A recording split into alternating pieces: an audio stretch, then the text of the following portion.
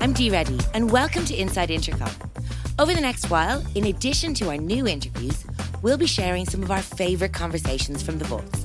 To kick us off, here's a great chat we had with Steli Efti back when he released the 2020 Startup Sales Playbook. This episode is a must listen for any sales leaders looking to understand how to build a team who can maintain healthy competition while embracing the spirit of collaboration. Let's hear from Steli. Steli, we're delighted to have you back on as a guest on Inside Intercom. Most of our audience are already familiar with your work and your journey from Greece to Silicon Valley from your previous appearance on the podcast. I'd love to start off by chatting about what you've been up to since you were last on. Yeah, it seems like it's so hard. Anything that's like longer than 2 weeks ago is kind of all a blur to me. I have no idea what has happened, but this year has been particularly exciting for us. We were able to, after just 5.5 years of negotiation, to purchase Close.com as our new home and domain name. So we went through a rebrand from Close.io to Close.com. This year, we completely revamped our pricing structure and model very successfully, and just introduced a starter plan to help a lot of like smaller startups to be able to get started with us earlier in their journey as their main CRM, and a million other things that I can't remember. The team has grown quite a lot. But it's still tiny. So we're now close to 40 people in 13 different countries. So it's been, it continues to be a wild ride, but lots and lots of good things. Love it.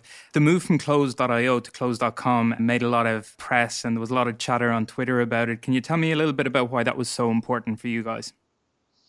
Yeah, so to be honest, and a lot of people have reached out to me and asked me about this. So from day one, when we launched Close in January 2013, we wanted to own Close.com, right? That's the domain that we would have liked to have, but it was not available. There was another startup that was trying to build something on it, and so we had to settle on Close.io. The reason why we kept negotiating for that domain and tried to buy it, and the kind of the main reason why we wanted it, so there were a couple of reasons. Number one, we just felt like from a branding perspective and from kind of a brand promise perspective, being on a .io always kind of communicated to customers that we are a new and small startup, right? That we're kind of a fresh startup that's just starting out, which was totally fine in the beginning.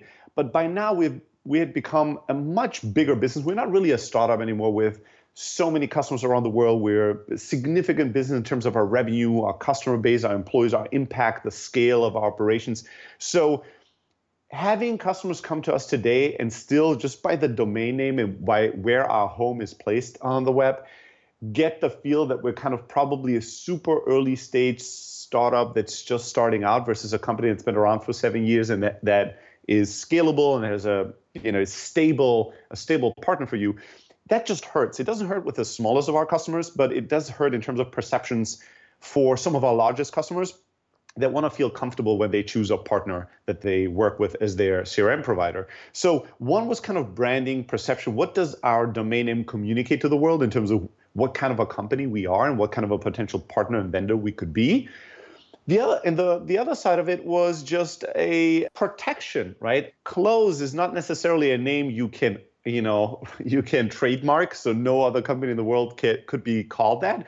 We have competitors that even tried to launch smaller software products that were using our name, right? Just to like mess around with us in the organic rankings and use SEO to kind of take away some of our thunder.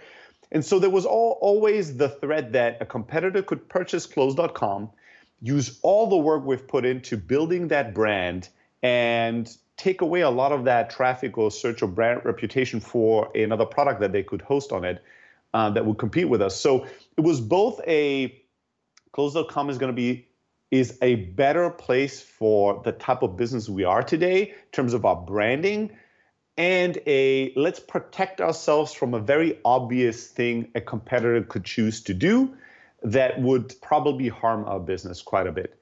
And so these two things coming together made the desire and made kind of our rationale for wanting to purchase Close.com. We had the luck that I knew the owner of the domain, and so I personally kind of checked in with this person every 3 months for 5.5 years until the timing was right for this person to want to sell the domain. And, because we were so persistent, we were very much top of mind, and we were a very easy buyer to negotiate with. So within a fairly short period of time, we came up with a deal that was fantastic for us. I think still very good for the seller. And we closed the deal. And it did made a lot of waves. Funny enough, it's interesting. That's something I didn't really think about too much, but a lot of people noticed. And a lot of people took it as like sending me congratulation notices for the new funding round we haven't announced that we didn't raise. It had nothing to do with raising money. But people just assumed, wow, they bought Close.com. They must have raised 50 million. Like, let me send them a congrats email. And just in general, it seemed like a lot of people in our space took that as a signal that we're succeeding, which is kind of cool because it's true, but it's not necessarily what I thought of when I bought the domain in the first place. But still kind of interesting just to see how the market is interpreting this. Yeah, for sure. That's super interesting. Still producing great content, either on .io or .com. You have recently launched a new book, The Startup Sales Playbook. I think a lot of people know Stelly and Close.io for the great content that you all produce. Tell me a little bit about the book that you have launched. What's going to make it impactful? Why should people read it? What takeaways will people get from it?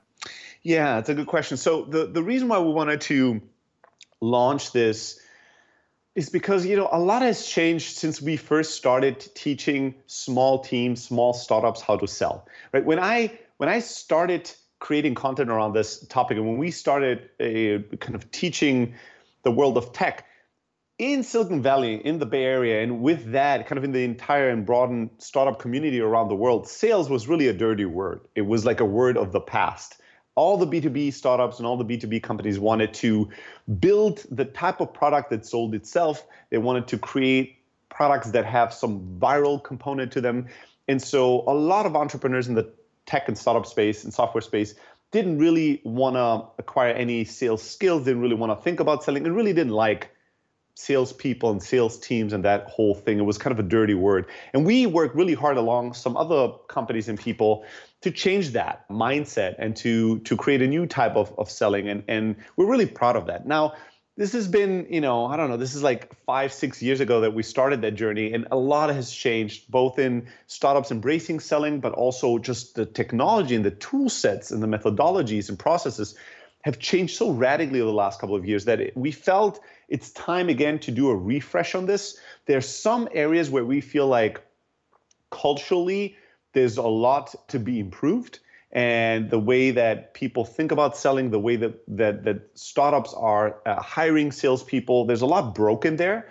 That is more where there's a lot more education that needs to be happening in terms of how to create strong sales cultures, how to think about who is the ideal salesperson for a startup, and all that good stuff. But then there was also so much new technology and so much new things in the sales world when it comes to utilizing automation and using all these different communication channels and the kind of the changed world that we're living in today, that we felt that we needed to refresh how to think about tools, how to think about automation, how to think about software when you are a small startup just beginning to sell and just beginning to acquire your first few customers, how to think about these things and how to kind of take that overwhelming amount of choice that is out there and order it and make sense of it and understand what you should do in step 1, 2, and 3. So it felt like there's a lot more information out there, but that is now becoming overwhelming. And there's a lot that has changed since we started teaching people and startups how to sell. So we felt like we should put together kind of an updated, quote unquote, ultimate guide to give to startups to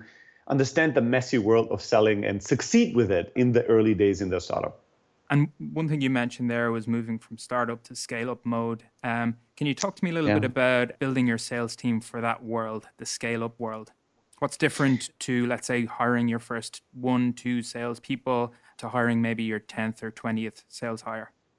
Yeah, almost everything, right? It really, it is a completely different paradigm in the sense that I'll simplify this. This is going to be, obviously every startup is a little bit different, and those numbers are just to give you ballpark numbers, right? Or to give you some sense of what we're talking about. But the first 10 sales reps, the type of people that you're probably going to have to hire are going to have to be a lot more entrepreneurial in their mindset, because, in the super early days of your startup, you might still undergo through some drastic changes in what your product is, who your customer is, what the market is you're playing with, how you're acquiring these customers, what you're charging. All these things are in such flux. Like, there's such drastic changes that can happen the first 6 months of a startup or the first 12 months of a startup that you usually don't want to hire people that are career salespeople and that will succeed in playing a game where the rules are set in stone and where the rules are established. So in the early days, you probably will want to bring in people that are much earlier in their career, much more entrepreneurially gifted, much more excited about being part of the early days and defining the game and figuring out the process and learning these insights and helping the company determine how to change and what to change and how to morph into something that accomplishes product market fit. You're going to have a totally different type of person that is interested in different things than when you go from sales rep number 10 to 100, where you can go after a much broader pool of talent and you can bring in people that are much more interested in joining a company that knows what it's doing, knows what it's selling, knows who's it's selling to. And now me as a professional, as a salesperson that is very good at the craft of selling, can come in, learn these basics, learn the game, and then play it to the best of my abilities and play it really, really well and kind of execute super well. So later in the scale-up phase, you are going after a much larger pool of talent. You hire these people that want to come into a structure and a process that is already defined, and they want to just execute and refine, versus in the early days, you're looking for people that want to come into an undefined territory and help you define what the sales process is, help you define who the customer should be, help you define how to pitch, sell, present, negotiate, and close the deal. So you're looking for very different types of people, and you're offering them very different types of value props, right? In the first 10, I'm probably much more interested in being part of the founding team of your company, being part of the founding team of the sales team. And later on, those people are much more interested in making a career choice where they're joining a rocket ship that's going to help them propel in their career, join a company that's going to help them maximize their earning potentials, and then be a springboard to, move up in their career to the next biggest thing that they can go to. So you're looking for very different people with different backgrounds, different skill sets, also a different expectation on what they want to earn. So later on, you're probably going to have to spend a lot more money on these people than in the early days. So yeah, almost everything changes when it comes to the way you run the sales team, the type of salespeople you're looking for in the scale-up phase versus in the startup phase. Yeah, it's a super interesting topic. What are some of the more intangibles that you look for in those hires? I think somebody like you is going to be able to bring people in and teach them processes, teach them skills, teach them how to execute. But yeah, what are some of those more intangibles that it's harder to put your finger on that you look for? Yeah, one thing that I'm always looking for that is almost impossible to teach. At least I don't think that companies should take the responsibility and the burden to teach this to these individuals that they hire, is, what I call emotional stability, right? Sales, is always going to be a very emotionally taxing job. There's going to be high highs and very low lows. There's really no way to hide in selling, and there's also no way to take a break or catch your breath, right? That's why selling oftentimes is being closely compared to athletics and sports, because it's no matter if it's a team activity, your individual performance is very clear. It's very easy to score. And no matter how great you are, no matter how much you have accomplished, every day the scoreboard goes back to zero, right? No matter how great your quarter was in terms of your sales numbers, the quarter ends and boom, there's a new quarter. And guess what? Your numbers are zero. You have to do it again, and you have to do it again. And that doing it again and again and again and again, no matter how great you are, that can be very emotionally very, very hard. And also, sales is such a people's sport. Like, it is the sport of communicating with a result and a conversion at the end of the communication and relationship in mind. So you are constantly having to interact with other human beings and trying to manage their emotions and your emotions, trying to get them to make a decision, which is usually very hard for humans. We don't like making decisions. And so it is just this very emotionally taxing gig. And naturally, if you're a human being, you're going to be going through highs and lows as is. Like, you're going to have days where, I don't know, there's troubles in your personal life. Maybe there's trouble with your health. Maybe there's just a mood swing because of whatever, right? There's going to be things that will affect your mood, and you're going to have days you don't feel good.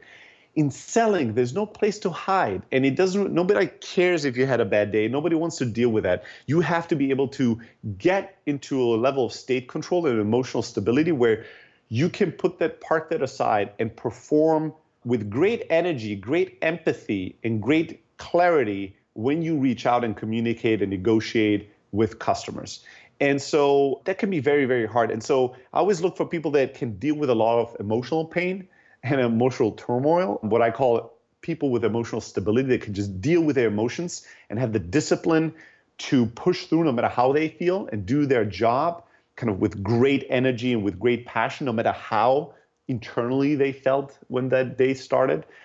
And that's just so hard to teach.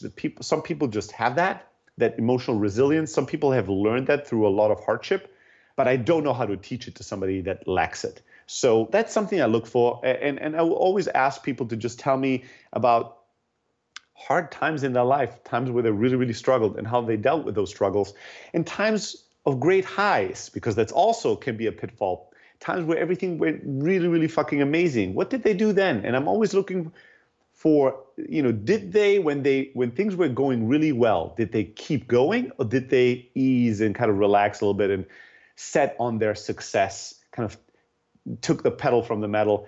And when things went really, really bad, did they disconnect from the world? Did they become more removed? Did they go into depression? Did they let things slide and slip? Or did they push through it and managed to deal with it and to keep their promises and commitments? And so that's, to me, if you don't have that, sales is just going to be such a terrible job for you, and you're going to do really poorly in it. So that's kind of a really, really big thing. I'm looking for people in general that have friendly strength, which is a unique thing to look for in people, but is the type of person I want to always hire for selling. That doesn't matter if it's early or late. I'm looking for people that are friendly, which means they want to provide value. They want to create value in the world. They want to be honest. They want to be good to customers. They want to be great to their teammates. They want to be great to the world. But they also have strength. So when they do things with confidence and clarity and commitment. And they're not just friendly and then, expecting the world to, appreciate their friendliness and come and buy from them. But they know that they have to also display the strength of telling customers what to do, bringing up difficult conversation, negotiating from a place of confidence and clarity, and telling the best model for this is a great doctor, somebody that wants to make you healthy and see you healthy, but it is not wishy-washy about how they go about it. They know they're the expert. They know they have the experience. And when you come to them, first, they're going to spend a good amount of time trying to understand your symptoms, your problem, your disease, your situation holistically. But once they have figured it out and they have a diagnosis, they're not asking, they're telling you what to do. They know how to make you feel good again. And that's the type of salesperson I'm looking for. Somebody that can be both very, very friendly, but isn't weak.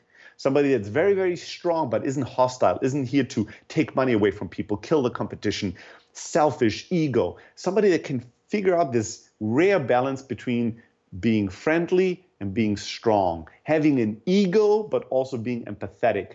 And having a good heart. And if you can find that rare combination, emotional stability and somebody that is friendly and strong, everything else is easy. Teaching them your technology, your product, the process, teaching them about the customer, all that's easy. That's not that difficult to do. But if you hire somebody that is friendly and weak or hostile and strong, if you hire somebody that's emotionally not stable and committed and disciplined, you can teach them you can give them all the sales books in the world. You can teach them all the basics. Their performance is still going to go up and down, left and right. And it's going to be all over the place. And it's going to be very hard for you to figure out what to do with it.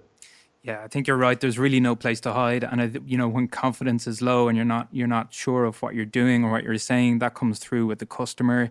And that's when a deal really starts to go wrong. Just before we continue with today's episode, I wanted to let you know about Offscript. It's a new series of candid conversations with Intercom leadership all about the extraordinary AI-driven transformation we're currently experiencing.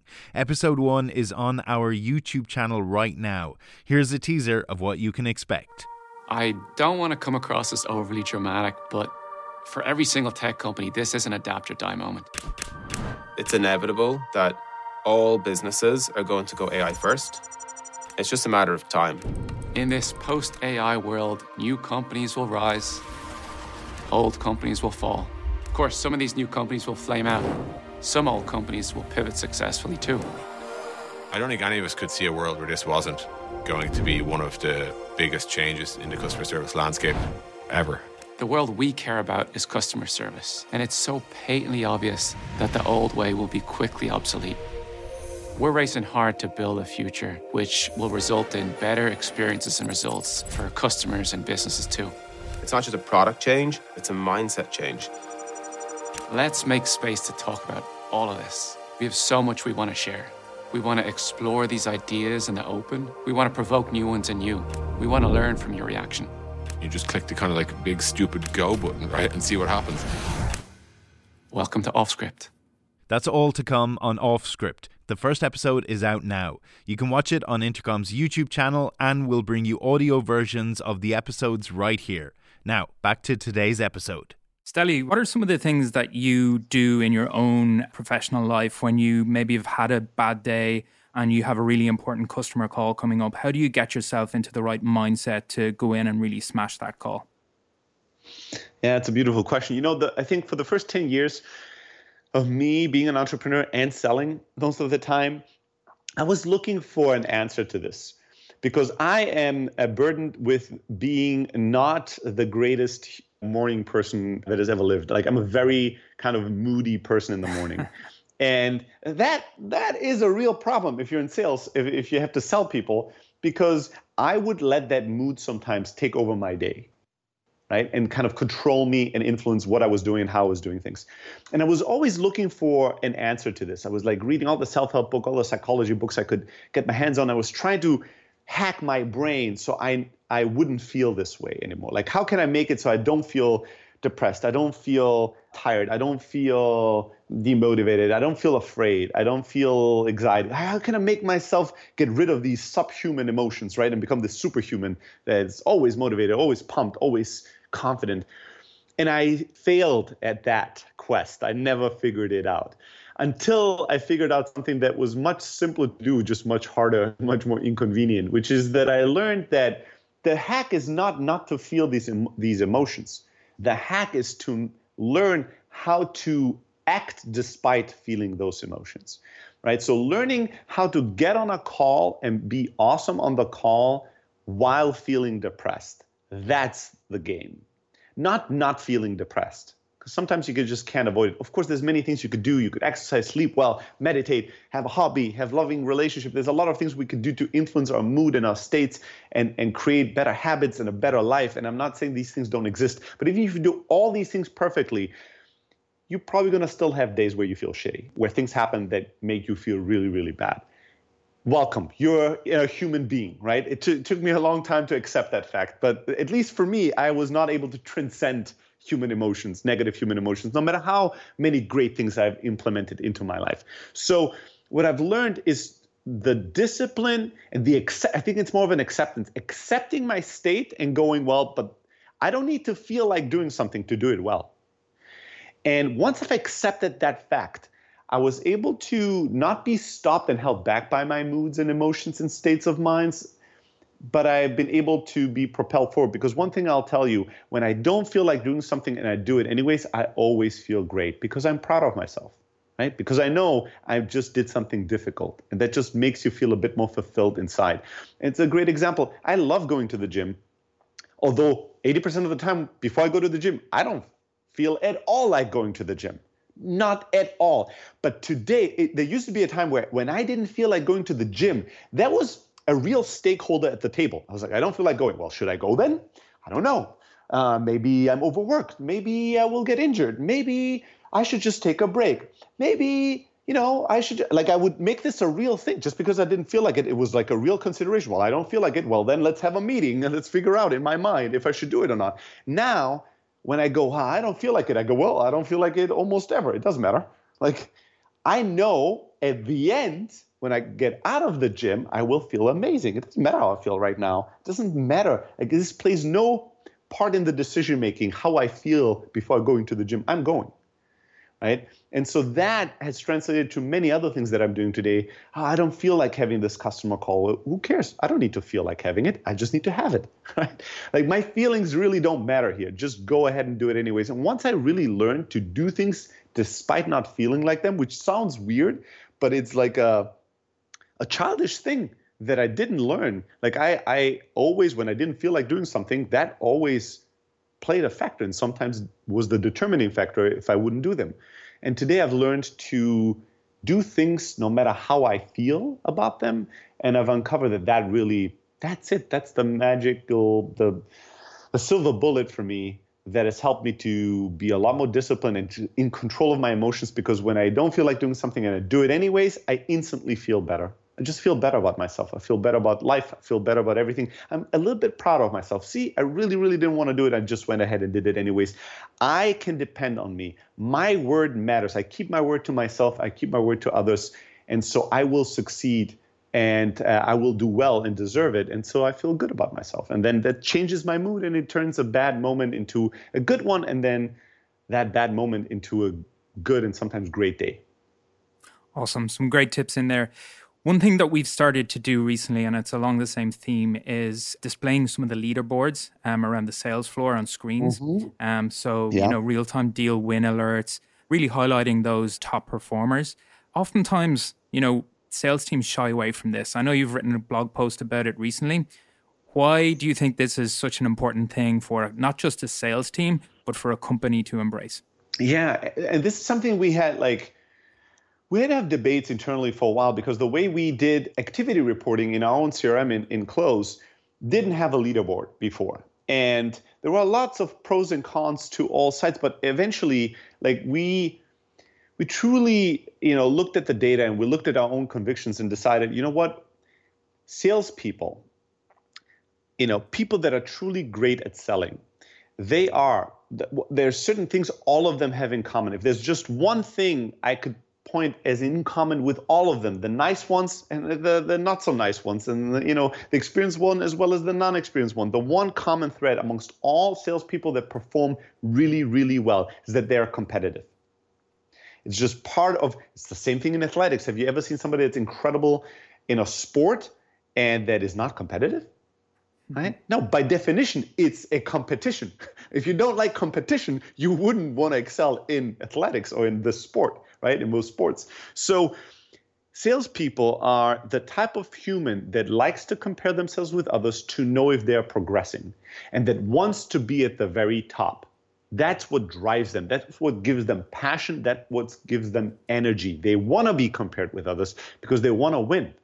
They love winning. And even if it crushes them to lose, that losing is pushing them to get better, right? They want to know where they rank. They don't just want to play, the game all day long and nobody's counting. And so no matter how many goals you score, at the end it's 0-0 and everybody has won and everybody gets a trophy. You're not going to get salespeople to want to play that game. They want to perform.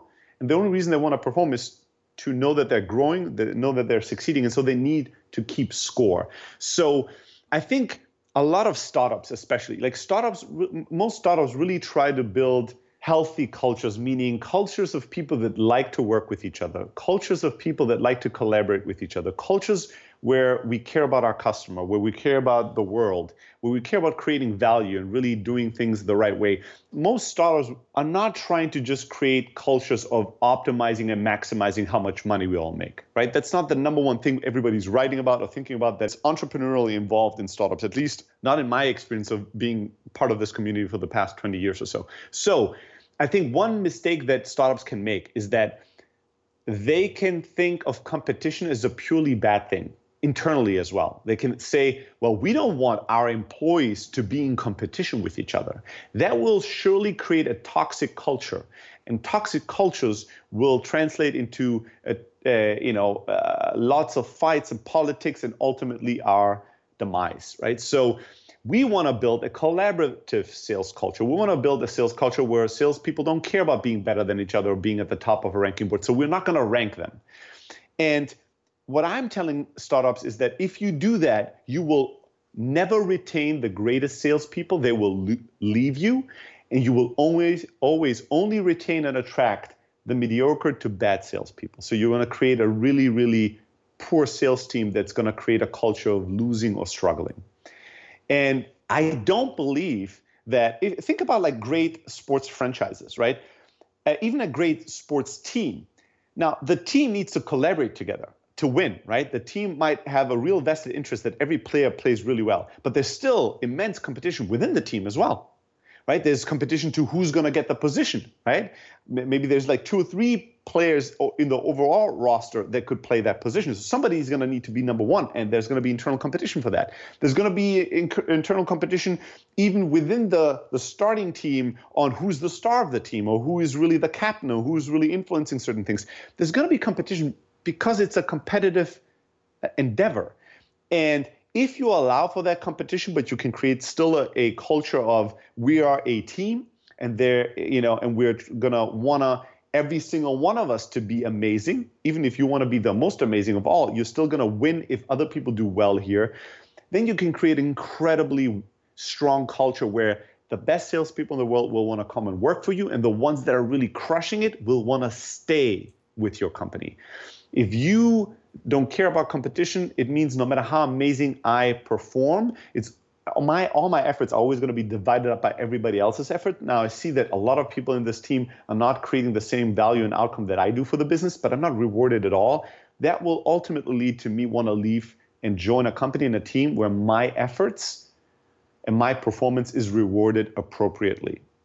And so you need to figure out that balance. And I think that a lot of startups made the mistake that they're overcorrecting. They've seen Glengarry Glen Ross, or they've seen The Wolf of Wall Street, and they're like, oh my God, competition is bad. We don't want elbows in our offices. So we need to make it so, all salespeople always feel good and there's no competition.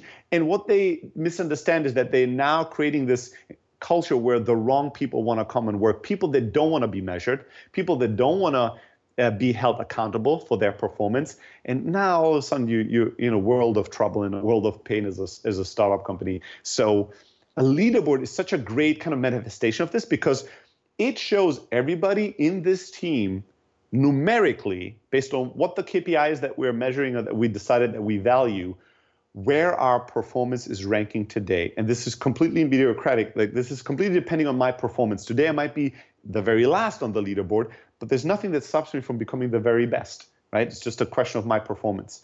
So for the right type of people, this is going to be very motivational. And for the wrong kind of people, this is going to be very deflating. But people that are always at the bottom of the leaderboard and can't get up, you want to know about that. You want to show it to the world, to the team, and to them, and to yourself, because that points to a really fundamental issue. They're not succeeding. This is a problem. They're not learning. They're not growing. They're not generating money and profits for the business. They are either not getting the kind of help they need to become really great at this, or they're not in the right business, in the right team, in the right position. So every day that you're keeping them around, you're wasting their potential. They should be somewhere else doing something totally different. So the teams that shy away from a leaderboard are the teams that don't want to face these realities from, I think, wrong and false sense of not wanting to have a toxic, highly political, highly negative culture. And I don't think it's that black and white. I think you can find a golden middle, and that's what we're aiming for. It's been awesome for the energy on our floor, that's for sure. Okay, so before we start wrapping up, one question that I love to ask folks like you, a lot of people look to you for inspiration and for guidance when they're starting to set up a sales team or even setting up a company. But who's the business leader that impresses you or inspires you the most, and why? The business leader, for me, it's Jeff Bezos, right? And the reason for that, to me, again, maybe goes back to consistency. Like, if you think about modern tech icons and tycoons, Amazon is really the only company that started the first bubble in 2000 of the web. It was the first big three: Yahoo, eBay, and Amazon. And Yahoo and eBay don't really matter as much anymore in today's world, but Amazon is very much at the forefront with the newest version of companies and has reinvented and expanded its vision so many different times. Jeff Bezos, both as a founder, as a CEO of a technology company, has just been, to me, insanely consistent. And the way that Amazon had set their gold star and North Star as we're not going to be thinking about what is constantly changing. We're going to focus on what will never change. And what will never change is that customers will always want the same product for a little lower of a price. They will always want it a little faster. And so we'll take price and speed as our North Star. And all innovation, all technology, everything we do as a company needs to aid that purpose. I think was so brilliant that I really admired him as a founder and CEO and executive, and being able to have that level of longevity in an industry that's so fastly changing. Yeah, that's definitely the person I've been most impressed by as a leader in the tech space. Nice. I love seeing those early videos and articles of Jeff Bezos in the early days of Amazon. Yeah. It's awesome. Yeah. All right. Lastly then, Steli, outside of the book, which you've just launched, where can people keep up with your work? Yeah, so they can always get in touch with me personally. You can send me an email, steli@close.com. If you want to have the book for free and all the other books that I put together, we have a little library of 11 books. You can send me an email, steli@close.com. Just say bundle, and I'll send you a beautiful link for free to get all our material. There, you can find me at Steli on Twitter. If you're interested, if you're a big podcast listener and you enjoy podcasts, you can go to thestartupchat.com. Thestartupchat.com. I have a bi-weekly podcast with my good friend Heaton Shah, who's another legend in the SaaS and startup space. We do a podcast together that people might enjoy. And then if you go to close.com, there's a blog where we publish a ton of content around sales and startup sales that people might enjoy and find useful. Awesome. As a regular listener to that podcast, I can't recommend it enough. Steli, it's always great to talk to you. Hopefully we'll have you back in the coming months on our podcast again. But for now, thanks a million. Thank you so much. Always an honor and pleasure. We hope you enjoyed our conversation with Steli Efti. If you did, we'd love you to give us a review. It helps people like you find their way to our podcast. We'll be back next week with another great episode of Scale by Intercom, featuring Linda Chu of Gong.io. We hope you'll join us. This is Inside Intercom.